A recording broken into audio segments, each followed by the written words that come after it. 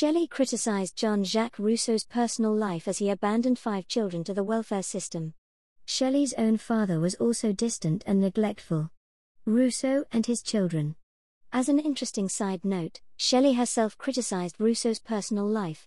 It was known that, aside from his admirable sentiments in Emile about the formative benefits of education and compassionate upbringing, he abandoned 5 of his children to the public welfare system.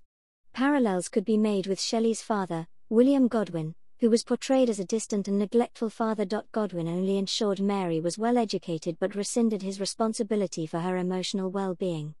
Satirizing Godwin and Rousseau. Both men loom large in influencing the text.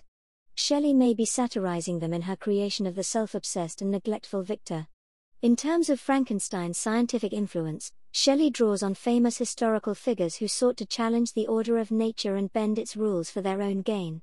Cornelius Agrippa practiced magic and the occult.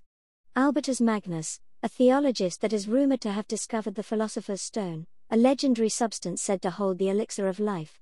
Paracelsus, a Renaissance physician, alchemist, astrologer, and general occultist. His name was personally adopted as he wanted to state that he was parallel/equal to Celsus, an ancient medical authority, to display his hubris rather reminiscent of Victor.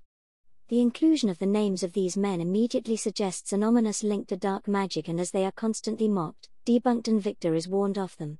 They are a foreboding of what he will create. Hey everyone, thanks for taking the time to listen to this episode. I hope it was useful for your learning. Make sure you consolidate your knowledge by clicking the link in the bio to be taken to the free online course. Good luck with your studies!